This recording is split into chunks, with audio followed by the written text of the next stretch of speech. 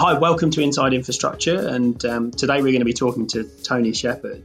Under normal circumstances, we were going to be in PwC's studio in Barangaroo in Sydney talking to Tony, but because of coronavirus shutdowns, we haven't been able to do that. But we did think we wanted to proceed with this podcast anyway, and to be able to talk to Tony. So we're using an online platform with Ilya in one place, his home, Tony at his home, and me at mine, and trying to see if we can proceed with the podcast.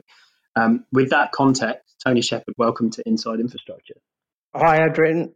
Now, Tony, I think it's inevitable that we're going to discuss coronavirus and the impact on the infrastructure sector and what a stimulus might look like down the line. But just for a bit of normalcy and to introduce you to our listeners, I thought we might kick off by asking you a few questions about yourself and sort of to explain who you are. So you wear a number of hats. I wonder if you could kick off by telling us who you are and what your main roles are today. Okay. Well, look, I'm a retired full-time executive. I worked mainly in the infrastructure sector for many years for Transfield and was very much one of the pioneers of the PPP process, starting with the Sydney Harbour Tunnel and Melbourne City Link and Connect East and various power stations, water treatment plants and what have you, including renewables. So I had quite an extensive experience. Then prior to that, I was a federal public servant in defence research and defence procurement, spent some time overseas in the US. So mixed public service, private sector background, and probably straddled both. So I chaired the Business Council of Australia and I chaired the Abbott Government National Commission of Audit, which was shall we say, a very educative experience. Today I chair a Macquarie Infrastructure Fund, a global infrastructure fund, the GWS Giants, which is by far my most important job, the City Cricket Ground, and an environmental contamination treatment company called Enviro Pacific, probably my main roles at the moment. Well, you missed off your absolute core role as being a patron of Infrastructure Partnerships Australia, but I'll let it pass. I've missed off again, and you always remind me. And of course, I'm one of the original patrons of IPA, and I had quite a big hand in its being established, and it's really achieved everything we expected to and some. And long may it continue. I think Ilya and I were talking about how we introduce you on this podcast, and the best description that we were able to come up with was statesman of the sector. So, Tony, you mentioned very briefly what you managed to do while at Transfield was with the introduction of private sector into infrastructure in Australia. So I think the Sydney Harbour Tunnel is probably the most famous example of that. Can you elaborate a little bit more on why that was a new thing for Australia and what kind of impact that had on the sector afterwards? Well, it was a new thing for Australia at that time, and I'd been reading overseas, magazines and Harvard Business Reviews about this new financial engineering for infrastructure, and I thought, well, why not give it a go? And Kim and I were our partner, but somebody came to us with a proposal for a harbour crossing funded by the private sector, and we bought the proposal off them and developed it and took it to the state government. Neville Rand was the Premier then, and he said, well, if it's off balance sheet and off budget and you can get it through those bloody people in Canberra, I'll go along with it. So we went up and saw Paul Keating, and after a lot of shaking and some pretty penetrating comments and questions from PJK, we got it through, and then we went ahead and developed the concept, to finality. We took a lot of risk and spent a lot of money on design and planning and what have you, and negotiated the concession with the state and the finance through Westpac, and away we went. And it turned out to be really successful. The project was delivered on time, on budget, and why has was been it operating. Important to... Sorry, Tony. I was just wondering why the Commonwealth had so much say in whether the project went ahead or not. as you know, at the heart of everything in life is tax, and we just needed to get the proper tax arrangements so that we got a tax deduction for our interest and a tax deduction for our expenses and what have you. So we had to make sure that it fitted within the parameters of the Tax Act and fitted in with the parameters of the Commonwealth federal-state relationship regarding borrowing, so that our debt wasn't on the debt balance sheet of the state of New South Wales. And we managed to accomplish all that. Probably wouldn't have got there these days because we didn't take much market risk. But anyway, in those days, it was a huge breakthrough, and it set the scene, and people started thinking, well, states are short of cash, balance sheets are stretched, revenue's tight, and running deficits. This is a good way of getting major projects going, and it took off from there with New South Wales, as I say, one of the great pioneers in the world, basically. I mean, it's worth saying, of course, that project, the capacity that provided, is only now having to be added to with the Western Harbour Tunnel that's being provided, sort of in the development stages now. Well, I mean, funnily, I mean, the concession we negotiated for the Sydney Harbour Tunnel expires in 2023, and the project then reverts to the state. I might add, in really good working order and condition, because that's one of the big advantages of a PPP, because you contract to maintain it at that level. And so it goes back as a significant asset. And of course, if they wanted to sell another long-term lease on that asset, they could probably put all that money into the Western Harbour Crossing. I don't know what the economics would be, but it'd be pretty close to paying for it. So that shows this asset recycling policy, which was developed by Mike Baird, is really working. And so it's a good idea, because the state just keeps recycling its capital and getting more projects built. So, look, I think we might go to that in a minute, because I think there's an interesting opportunity that lies ahead of us now, because you mentioned those dynamics at the time of stretched balance sheets, government running deficits, and the need to liberate capital. If we think about the environment we're about to head in worldwide, but it applies equally to Australia, where governments are deploying huge licks of money in as stimulus to keep economies afloat. There is a point some years from now, one presumes, where governments are going to want to be looking at what assets they can liberate, how they can recapitalise their budgets, how they can take an existing operating infrastructure asset with a revenue stream and use that to continue to fund their infrastructure programs in a different way. And something like the Sydney Harbour Tunnel coming back on in 2023 and other things, there's an opportunity there to, as you say, recycle again and use that to help us through the challenges coming around coronavirus. Yes. Well, look, I think we're going to have even a worse situation post the virus in terms of the state and federal economies and the state of the budgets of the state and federal governments. And so the call for private sector investment, I think, will be even stronger than it was in the 80s, far stronger, in fact. In fact, I think it'll be quite desperate, because a lot of money is going to be spent in dealing with this virus, and even more money will have to be spent post the virus to get the economy going again. So can we deal with just one of those things first? In terms of, so let's just deal with the now at first. So we want to get your thoughts on how you see the virus impacting on the infrastructure sector today, whether it's the projects being constructed or the demand for services, and then we'll after that we'll maybe get into what governments are doing about it. But first, do you have any insights on where some of the infrastructure demand is being affected today?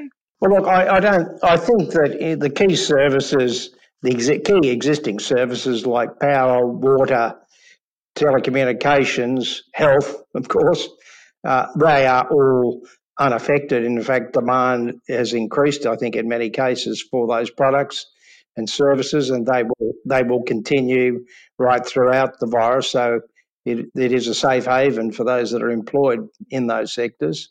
In terms of new projects, the new projects are going ahead while construction is allowed to proceed.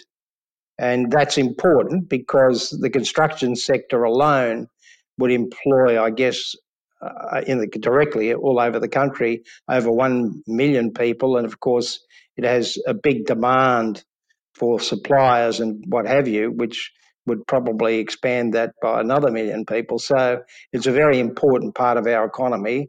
It is proceeding with care, with great care, I might add, which is appropriate. And to date, there hasn't been any single incidence in the construction industry of the virus, being caught or transmitted to any of the participants. So we cross our fingers and hope that we don't go to the next stage of restrictions and scoop up the construction industry in the process, because that would be disastrous for infrastructure and probably disastrous for the economy as a whole, because it's not a sector that you can rebuild quickly. Once you've lost it, you tend to lose it. It takes a long time to build that expertise and capital back up again. So you've actually, I think in February, you shared some thoughts on what you do think the government needs to do, not from a health perspective necessarily, but from an economic perspective to get us through this stage. There have been multiple rounds of announcements announced so far, as Adrian mentioned. Are you happy with what you've heard so far? Well, some of it's good. I think in terms of getting some immediacy in the investment, and it's something that IBA has been promoting strongly too, is that we should look very seriously at maintenance. The public authorities in Australia, whether they be the smaller shire council or the largest state authority, have massive maintenance backlogs. In generally speaking, they have contracts in place and contractors in place. They have contract managers in place. And if you hit the go button, they can get going very quickly. For example, I'm chairman of Infrastructure South Australia, which is another very important appointment to me. And they are, in fact, lifting road maintenance expenditure quite significantly, because it impacts on the whole of the state. It's regional, it's urban, it covers everything, but it has a significant economic impact as well, not just in the employment and the immediate expenditure, but in terms of improving economic efficiency. I mean, if you fix up a road that carries freight, like in minerals or agriculture, and make that road more passable, quicker and safer, you get a significant economic benefit, or a railway line or whatever, or a port. So I think maintenance is very important, and one that has been passed over because, frankly, it's not quite as sexy as cutting the ribbon on a new project. It is a very interesting suggestion, though, because, like you said, it can be brought forward immediately. It's not that you need any approvals for a new project. So, what do you think? What do you think the various agencies, whether at the state or federal level, can do to incentivize that kind of stimulus or expenditure? Well, I think they've just got to keep pushing it forward. The Commonwealth itself doesn't really have much in the way of assets that it maintains, other than in, say, defence and offices and things like that, directly maintained. So it's not quite as motivated in that area, perhaps, as the states. But the states' agencies all know that they have a big backlog that they'd love to fulfil, and this is a golden opportunity to get all the maintenance backlog done, and at the federal level, at the state level, at local government level, and get ourselves really squared away and make sure we're getting true value and full value out of our assets. And that is across everything. That's not just economic infrastructure, that's social infrastructure, whether it be schools or hospitals or clinics of whatever nature. Just get them up to square, get them right. What a great opportunity. And it's a quick way of stimulating everybody in society at whatever regional or urban area you live in.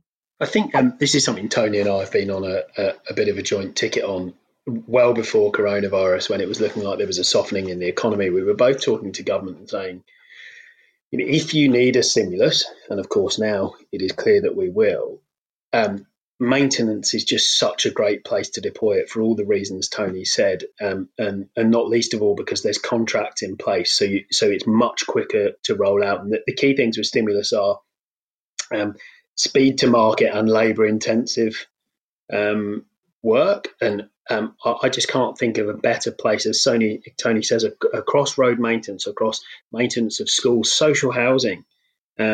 These are all things where money can be deployed very quickly, and we can support the economy. For me, it's a no-brainer. But I think there's also, and I'd be interested in your view on this, Tony. I think there's also a case for government keeping its eye absolutely focused on the current procurements underway. And the worst thing we could experience now, and we're just at the end of March at the moment as we're recording this, the worst thing that governments could do is let a health crisis turn into a decision crisis around infrastructure, and for those things that can be done from home to not be done from home. The planning for projects, the engineering, the planning so that when the starter's gun fires, we're ready to go with the project. It would be awful if we didn't have that focus now and we weren't making the decision to deliver those procurements so that we can get on with infrastructure once the economy opens back up. I don't know your views on that, Tony. Oh, absolutely. Look, if people are working from home, whether they be in engineering, project planning, construction, or whatever, construction planning, this is a great opportunity. I mean, this is the sort of stuff you can work from home as long as you've got your laptop connected into the main system of your company. You can do design work. You can prepare draft contracts and specifications. You can go through planning. There's no reason why planning should stop. No public servants in New South Wales are going to be laid off. They're all going to be there. This is a great opportunity to get everything squared away and be ready for when the brakes come off, assuming the brakes do go on, and launch into new projects. So we shouldn't just sit back and relax if we do shut down this construction sector and infrastructure sector, which I hope we don't, and I think it'll be a foolish decision. But if we did, we certainly shouldn't waste any time at the present time in getting projects as ready as we possibly can for contract execution once the bell goes and we're ready to go. So I think you're quite right, Adrian. I think it's a very good thing to do, particularly if there is a soft period ahead of us. And of course, as we're demonstrating now, Australia's main economic driver, podcast recording, can, of course, continue in this environment as well. Yeah, we're really making our contribution, mate. That's exactly right. I mean, I think, yeah, this might make the NBN, and it certainly will help Telstra do really well, and Vodafone and Optus. They'll all do well out of this one. So there's always a cloud. Yeah, there's always a silver lining to every cloud, I guess, and this will be one of them. And look, candidly, I think work practices will change as a result of this, and they'll change to the better. We'll do a lot more of this stuff. We won't be flying around the country as much and calling remote meetings and too many meetings and whatever. We'll do it over the phone or by podcast or video conferencing or something. It's a very efficient way of doing things. But in the end, of course, you can't obviously replace face-to-face. And if you're bidding on a major project, you're going to go and have to look at the site. There's no doubt about that. No way you can avoid that sort of stuff. You've got to kick the tires. But you can do a lot of this preliminary work digitally, no problem at all. Well, just to challenge my question a bit, Tony, and then to challenge the assumptions that both you and I have made on flooding into infrastructure from a stimulus perspective. It's fair to say that the East Coast infrastructure market, certainly the East Coast major infrastructure market, could be accused of having been overheated for some time anyway, and I particularly mean the major project construction market rather than the secondary asset market. Assuming that baseline continues, do you think there's capacity within the sector to deliver the kind of stimulus that we think might be needed? Yeah, look, I think there will be. I think we ought to. We should not be blindsided by these capacity constraints, and we should use this as an opportunity, in fact, to deal with the constraints. If the constraints are due to supplies, then what are the blockages? We certainly don't want to slow down or stop interstate freight, for example, because materials are moved around quite significantly. If the constraint is the provision of labour, well, obviously we won't be bringing labour in from overseas, it's just too risky, but what's the constraints in Australia to getting access to good labour that's qualified to do this sort of work, and what are the impediments to doing it on a national basis, moving people from interstate and what have you, safely of course, to make sure that we do have the resources to do it. I think the resources are fundamentally there. It's just, do we have the will, and is the government prepared to put out contracts for tender which don't have unreasonable and crazy risk transfer and match the risk appetite of the construction sector, which at the moment, of course, and I think fairly and logically, is not that high. So we've just got to get a true partnership approach on these major projects between government and the private sector, and I think the capacity will be there. And I think with all the slowdown in the rest of our economy, there'll be a lot of slack to pick up. And the queues we've seen so far at Centrelink are just the beginning. That's just the beginning. That's just from one sector. If other sectors are impacted, there'll be a lot more queues.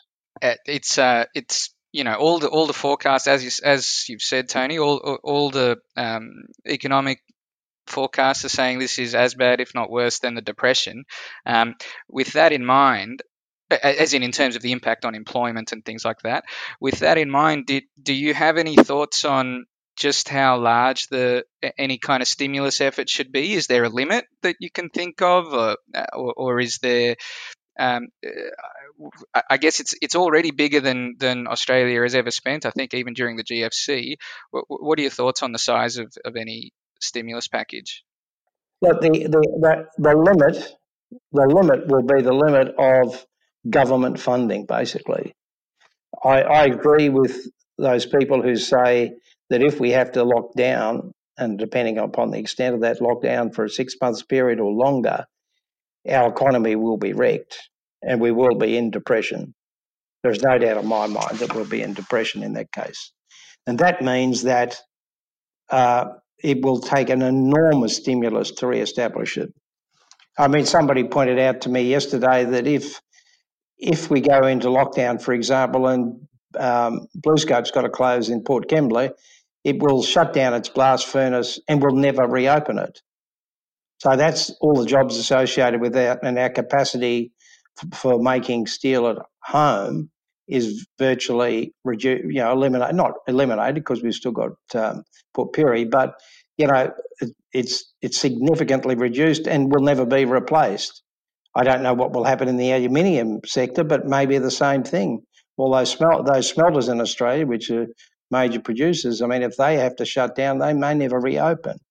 So our economy will absolutely change, and that'll be thousands and thousands of jobs that won't come back. So this is a really, really serious economic disease as well, going with the human disease. So we've got to make sure that if we do go into any further lockdown, that we make sure that we protect the fundamentals and keep that capacity, because if not, we won't have the capacity to regroup I don't know, in a year's time, 2 years, or how long it takes, but we won't have the capacity to regroup, and confidence will be eroded completely.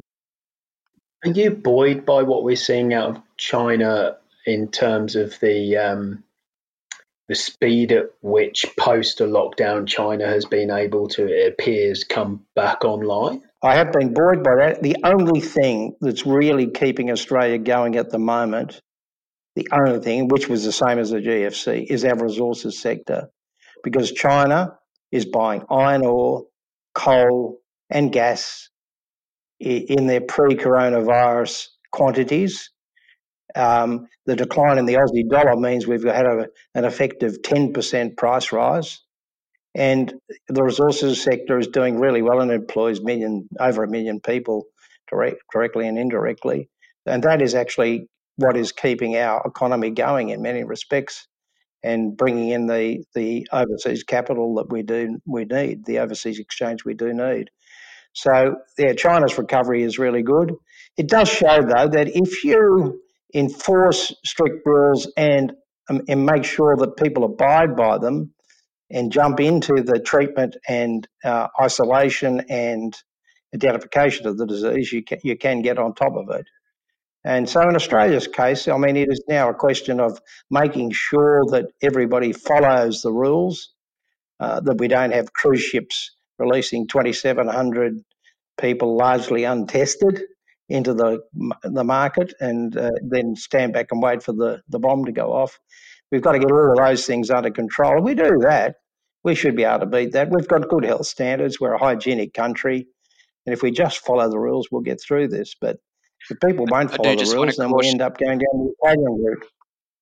I do just want to caution that it's a very, obviously this isn't going out live, so, and it's a very fast-moving challenge, and the economy is the issues are constantly changing. So depending on when this comes out, we could already be out of date as far as what China's response is, but certainly at the moment, yeah, it looks like they're coming out the other side of it in some sense, in a way that the rest of us are catching up to.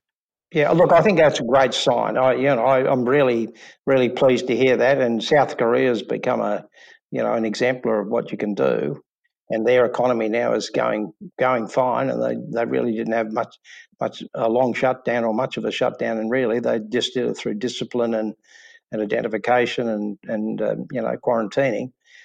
So we can go down that same path and hopefully come out the other side as strong as we did when we went into it. But at the moment, there is a big risk. I mean, just looking at the other side of the coin here, I think it was Rahm Emanuel who said, "Never waste a crisis," and it is clear that we're in a crisis now. Do you think that applies here? Are there reforms that maybe you spoke about in the Commission of Audit that you did for the federal government a few years ago, ones that you've been talking about for a number of years with different hats on?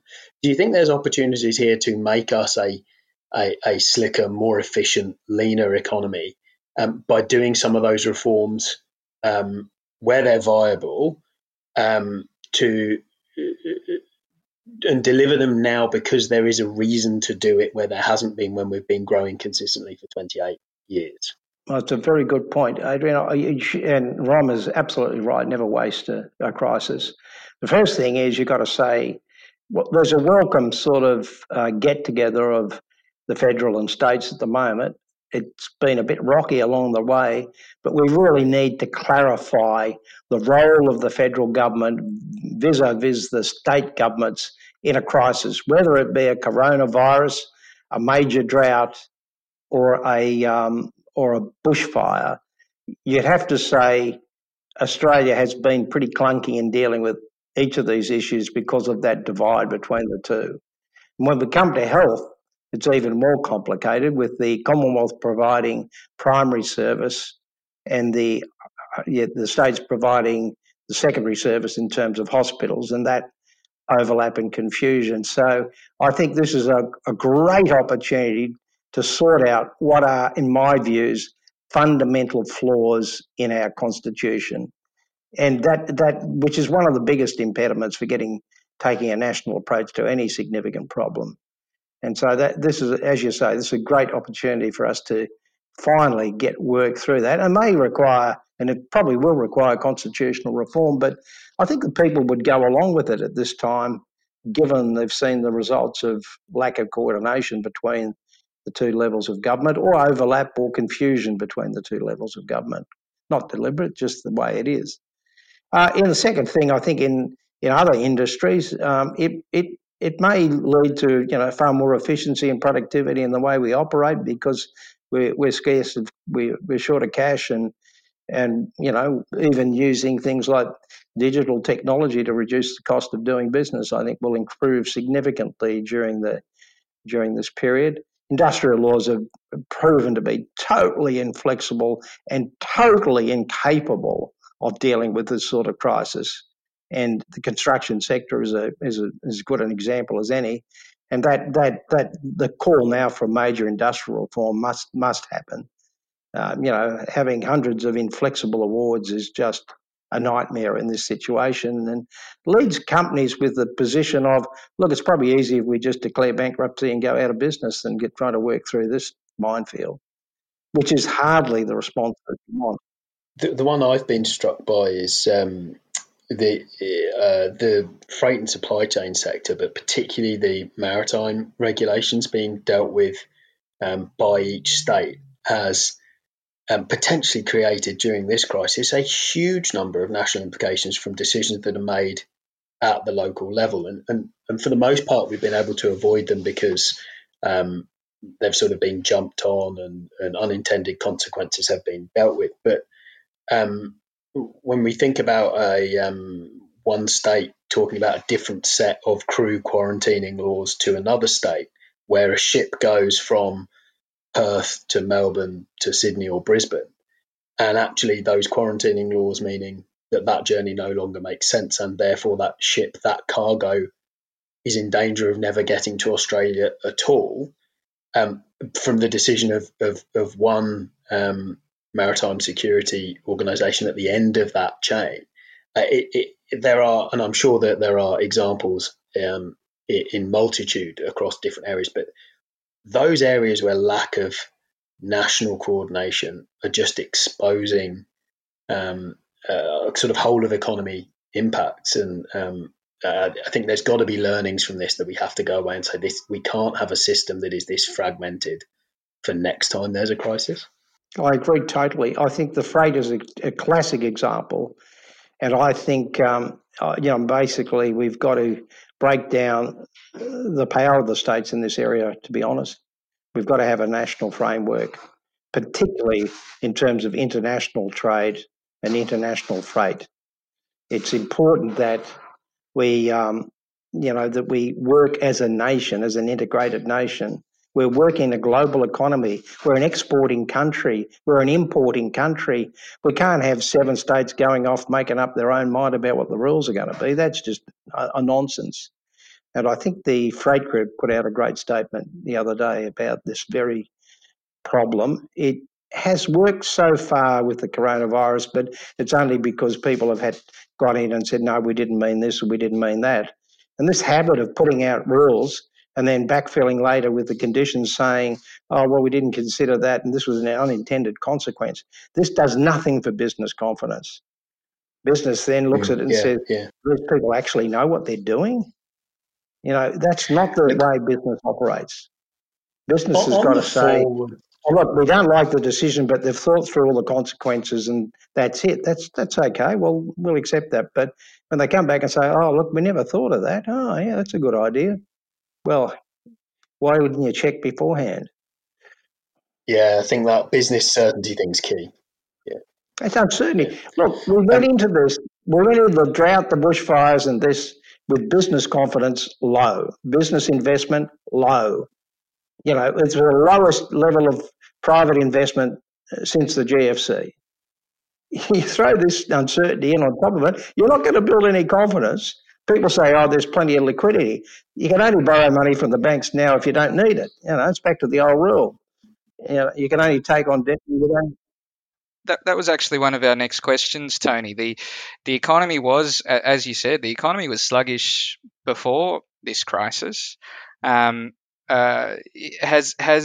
the remedy to what the economy needs changed in the last 2 months, or is it really just more urgent? Yeah, it's far more urgent and it's far bigger. What we were looking at previously,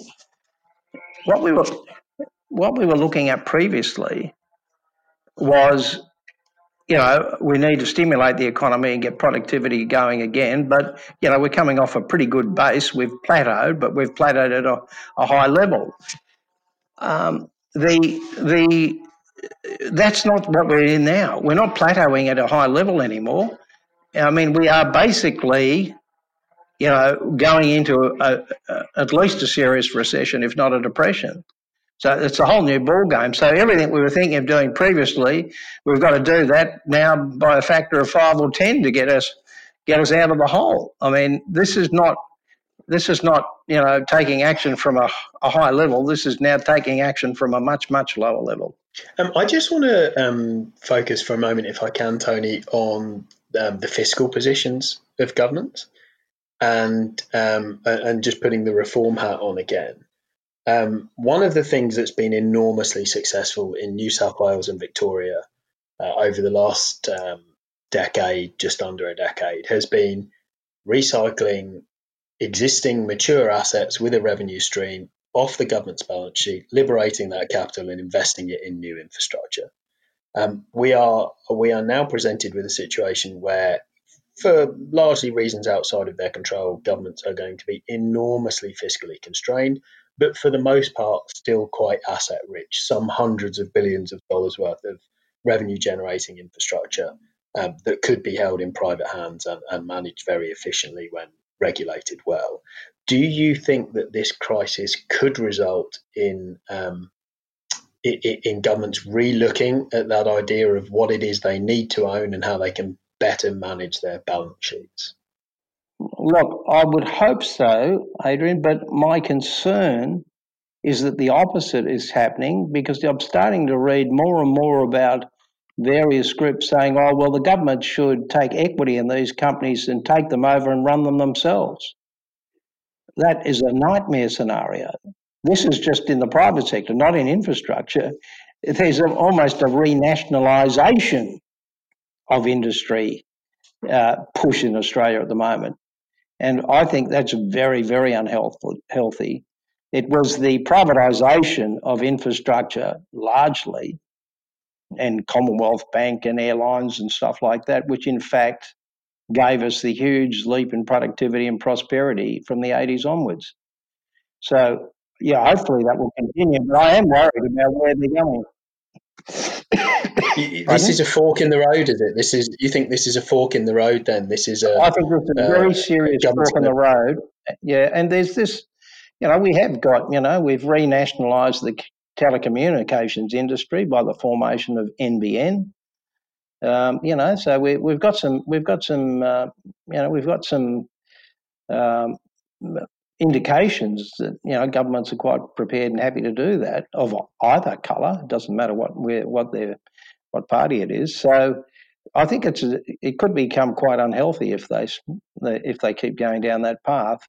But I have noticed a few of these companies saying, "Oh, we shouldn't lend the money; we should take equity," which I don't like at all.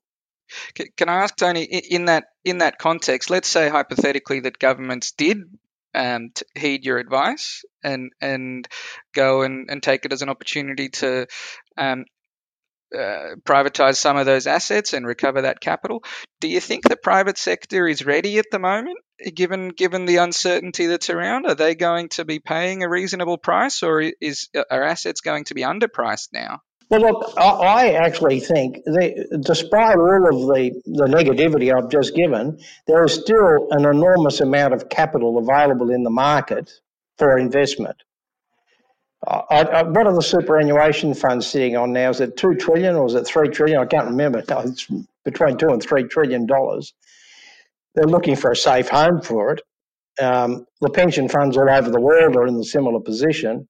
So there's a lot of capital around to be invested and not many opportunities. So I think that there will be demand once this crisis passed for good, secure, growing assets, and infrastructure remains one of the best of that type. Yeah, I think if you've just been ravaged in the equity markets, your appetite for infrastructure and other real assets can only be higher off the back of this than it was before, is my sense. Correct. Yep, I agree. So with that in mind, you've one of your other hats, one of your more recent hats, I guess, is as the chair of Infrastructure South Australia. Can you tell us? So it I think formed in 2018. Can you tell us a little bit about where that organisation is up to relative to the slightly older organisations on the East Coast that it's modelled on? Yeah, well, look, we're only a year old, so we're babies. We're established now. We're about to release our 20-year long-term strategy and capital intensity statement. We've just had approval from the Treasury amendment to the Act to be the assurance authority for all South Australian projects, which is good. So we're established. We're getting going. We're looking in our strategy through the lens of the bushfires and now the coronavirus. But we're stressing those projects which improve the economy of South Australia. The Premier there is a very, very ambitious Premier. He wants to take South Australia's growth rate to 3% per annum and his population growth rate up to the national average. And to do that, he's got to get increased investment and increased economic investment. So in looking at projects and opportunities, we have focused on those sectors which and that infrastructure which could basically benefit from significant investment in infrastructure. And so we've conditioned our report along those lines, and hopefully the government will be happy to receive it. Tony, is any of your earlier advice that you mentioned about bringing maintenance forward, is any of that going to filter through to your role in ISA? Oh, absolutely. Well, that's one of the cornerstones of our report. And as I might have mentioned earlier, South Australia is going ahead and lifting significantly road maintenance, in particular in regional South Australia, which will be really welcomed by farmers and miners and what have you, because it is it's very poor quality in many cases at the moment. Tony, I just want to pick up on a comment you made about the South Australian Premier and just reflect about, it's simple, but it's so important, that clarity of target and expectation around saying grow the economic growth to this level, the population to this level, and there are a number of other things that he has stated. This is a comment, not a question, but I love the clarity with which the South Australian Premier has set out his expectations for the state, and that simple act does appear to, again, I'm talking sort of pre-coronavirus here, but certainly there's an enthusiasm around South Australia at the moment. I know you're a big fan of what's happening in South Australia. I wonder if you might just reflect on that. Yeah, well, look, I think the community are not fools, but they don't like complicated messages. And Mr. Marshall has made it very clear what his goal is. His goal, is economic growth and population growth while maintaining the quality of life in South Australia. And he's just assiduously following policies that will accomplish that and going about it. And then it just keeps things simple. It's when you sort of get, the $2 each way sort of policies, 1 foot in one camp, 1 foot in the other camp. Nobody really knows what you stand for or what you really want. That lowers confidence. And that means, business doesn't invest and people don't buy and what have you. And I think South Australia has made it very clear what they want to do, and they're moving that way and taking action to back that up with not just words. And I think the market responds. Can you talk us through what some of those things are in South Australia, in the sense that, we've got the vehicle manufacturing is departing, but defence expenditure is hugely growing, and then there's also this infrastructure angle. Can you talk us through what maybe give us a little preview of what that 20-year strategy might focus on? Yeah, well, look, I think they've done a number of things, immediately, and they don't have a big majority in Parliament, so it's difficult in a legislative sense, but so they've got to move initially administratively. But they've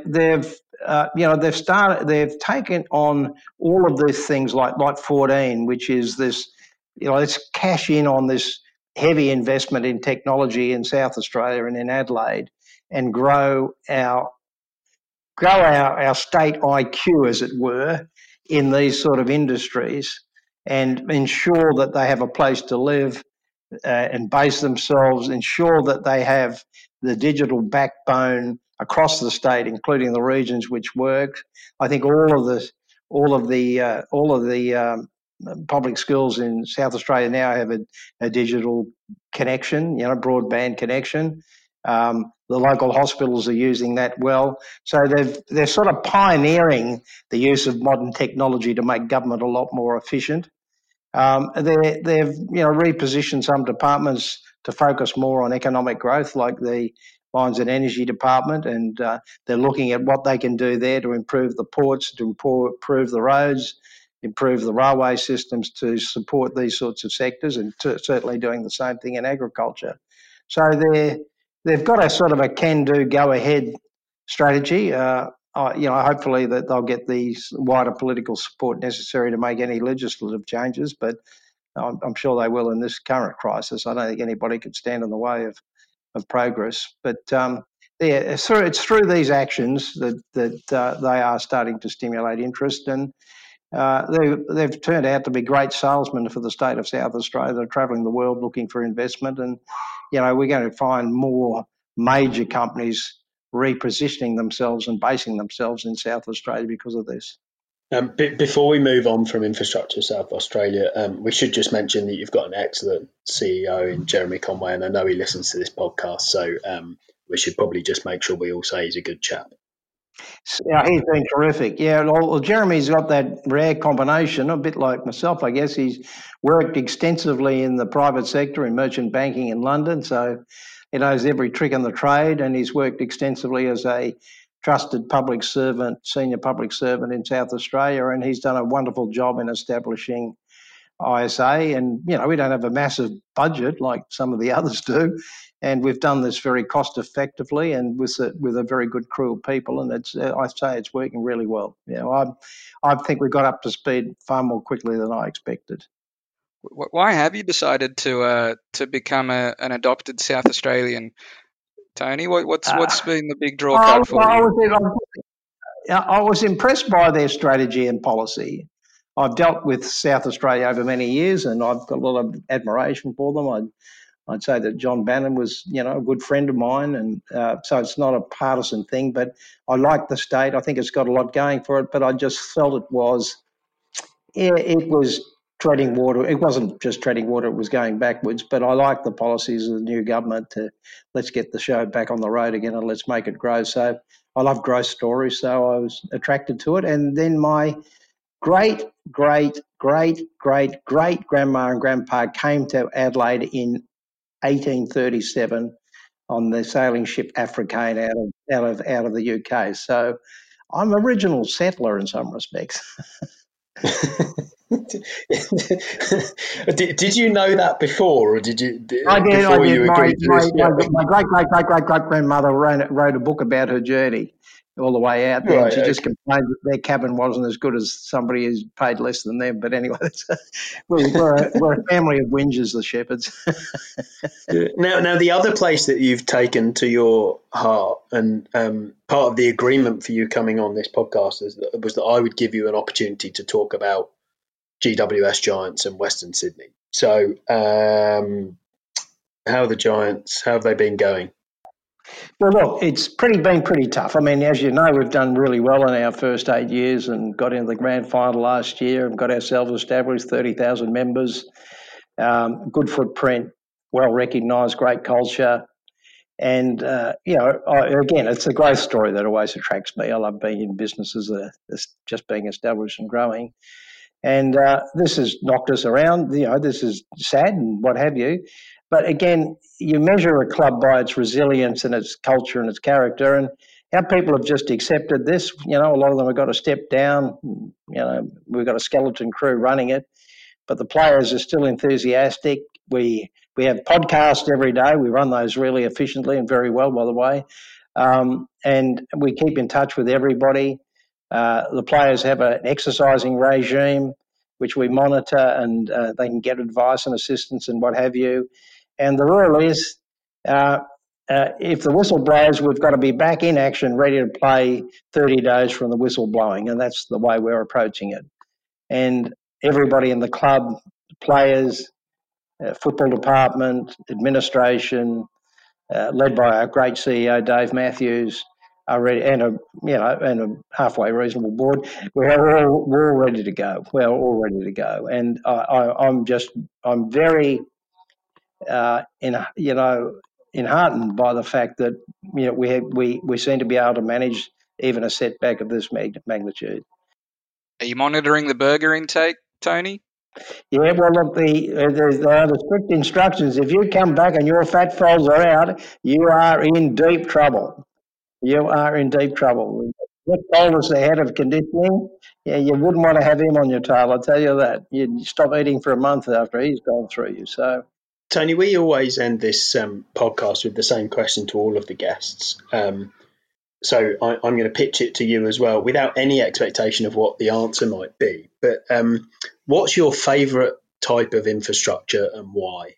Oh, my favourite type of infrastructure and why? Look, up until recently, I loved toll roads and tunnels more than anything else on earth, okay? And that was where I made my name and did pretty well out of. But I've got to say, recently I've become, and I'm not involved in the project in any way, shape or form, I've been absolutely hooked by Metro. I think this Metro project that Sydney's doing now, cost bloats, all that rubbish, whatever. I think it's fantastic. And I've been on the new one, the Northwest one. I think it's brilliant. I think it really works effectively. And I feel finally our city's getting a modern mass transit system that actually works, is consumer friendly, reliable, safe, what have you. So I'm switched now. I got to say I'm a Metro fanatic. It's a Metro guy now. Well, that's a great note to end on, and I think it also keeps us focused on, maybe beyond the coronavirus and its impact. Actually thinking about the progress that we've made in Australia over the last 5 to 10 years on actually dramatically improving the infrastructure we have, and the Metro in Sydney is just one component of that. So thank you very much for that answer, Tony, and thank you ever so much for joining us on Inside Infrastructure. My pleasure. I've really enjoyed it. Thank you. Thanks, Tony. Well, that's it for today. Thanks as always to PwC Australia for their continued sponsorship of Inside Infrastructure. Please make sure you subscribe on your favourite podcast platform and leave us a rating. Or you can post a comment on LinkedIn. If you have any guest suggestions, then please feel free to shoot them through to either Ilya or I. We've certainly appreciated the messages we've been receiving so far. This episode was recorded and edited by Adam Stevens from TAG, PwC Australia's internal media agency. Research was conducted by Linda Bierschen, Brendan Pearce and Michael Player.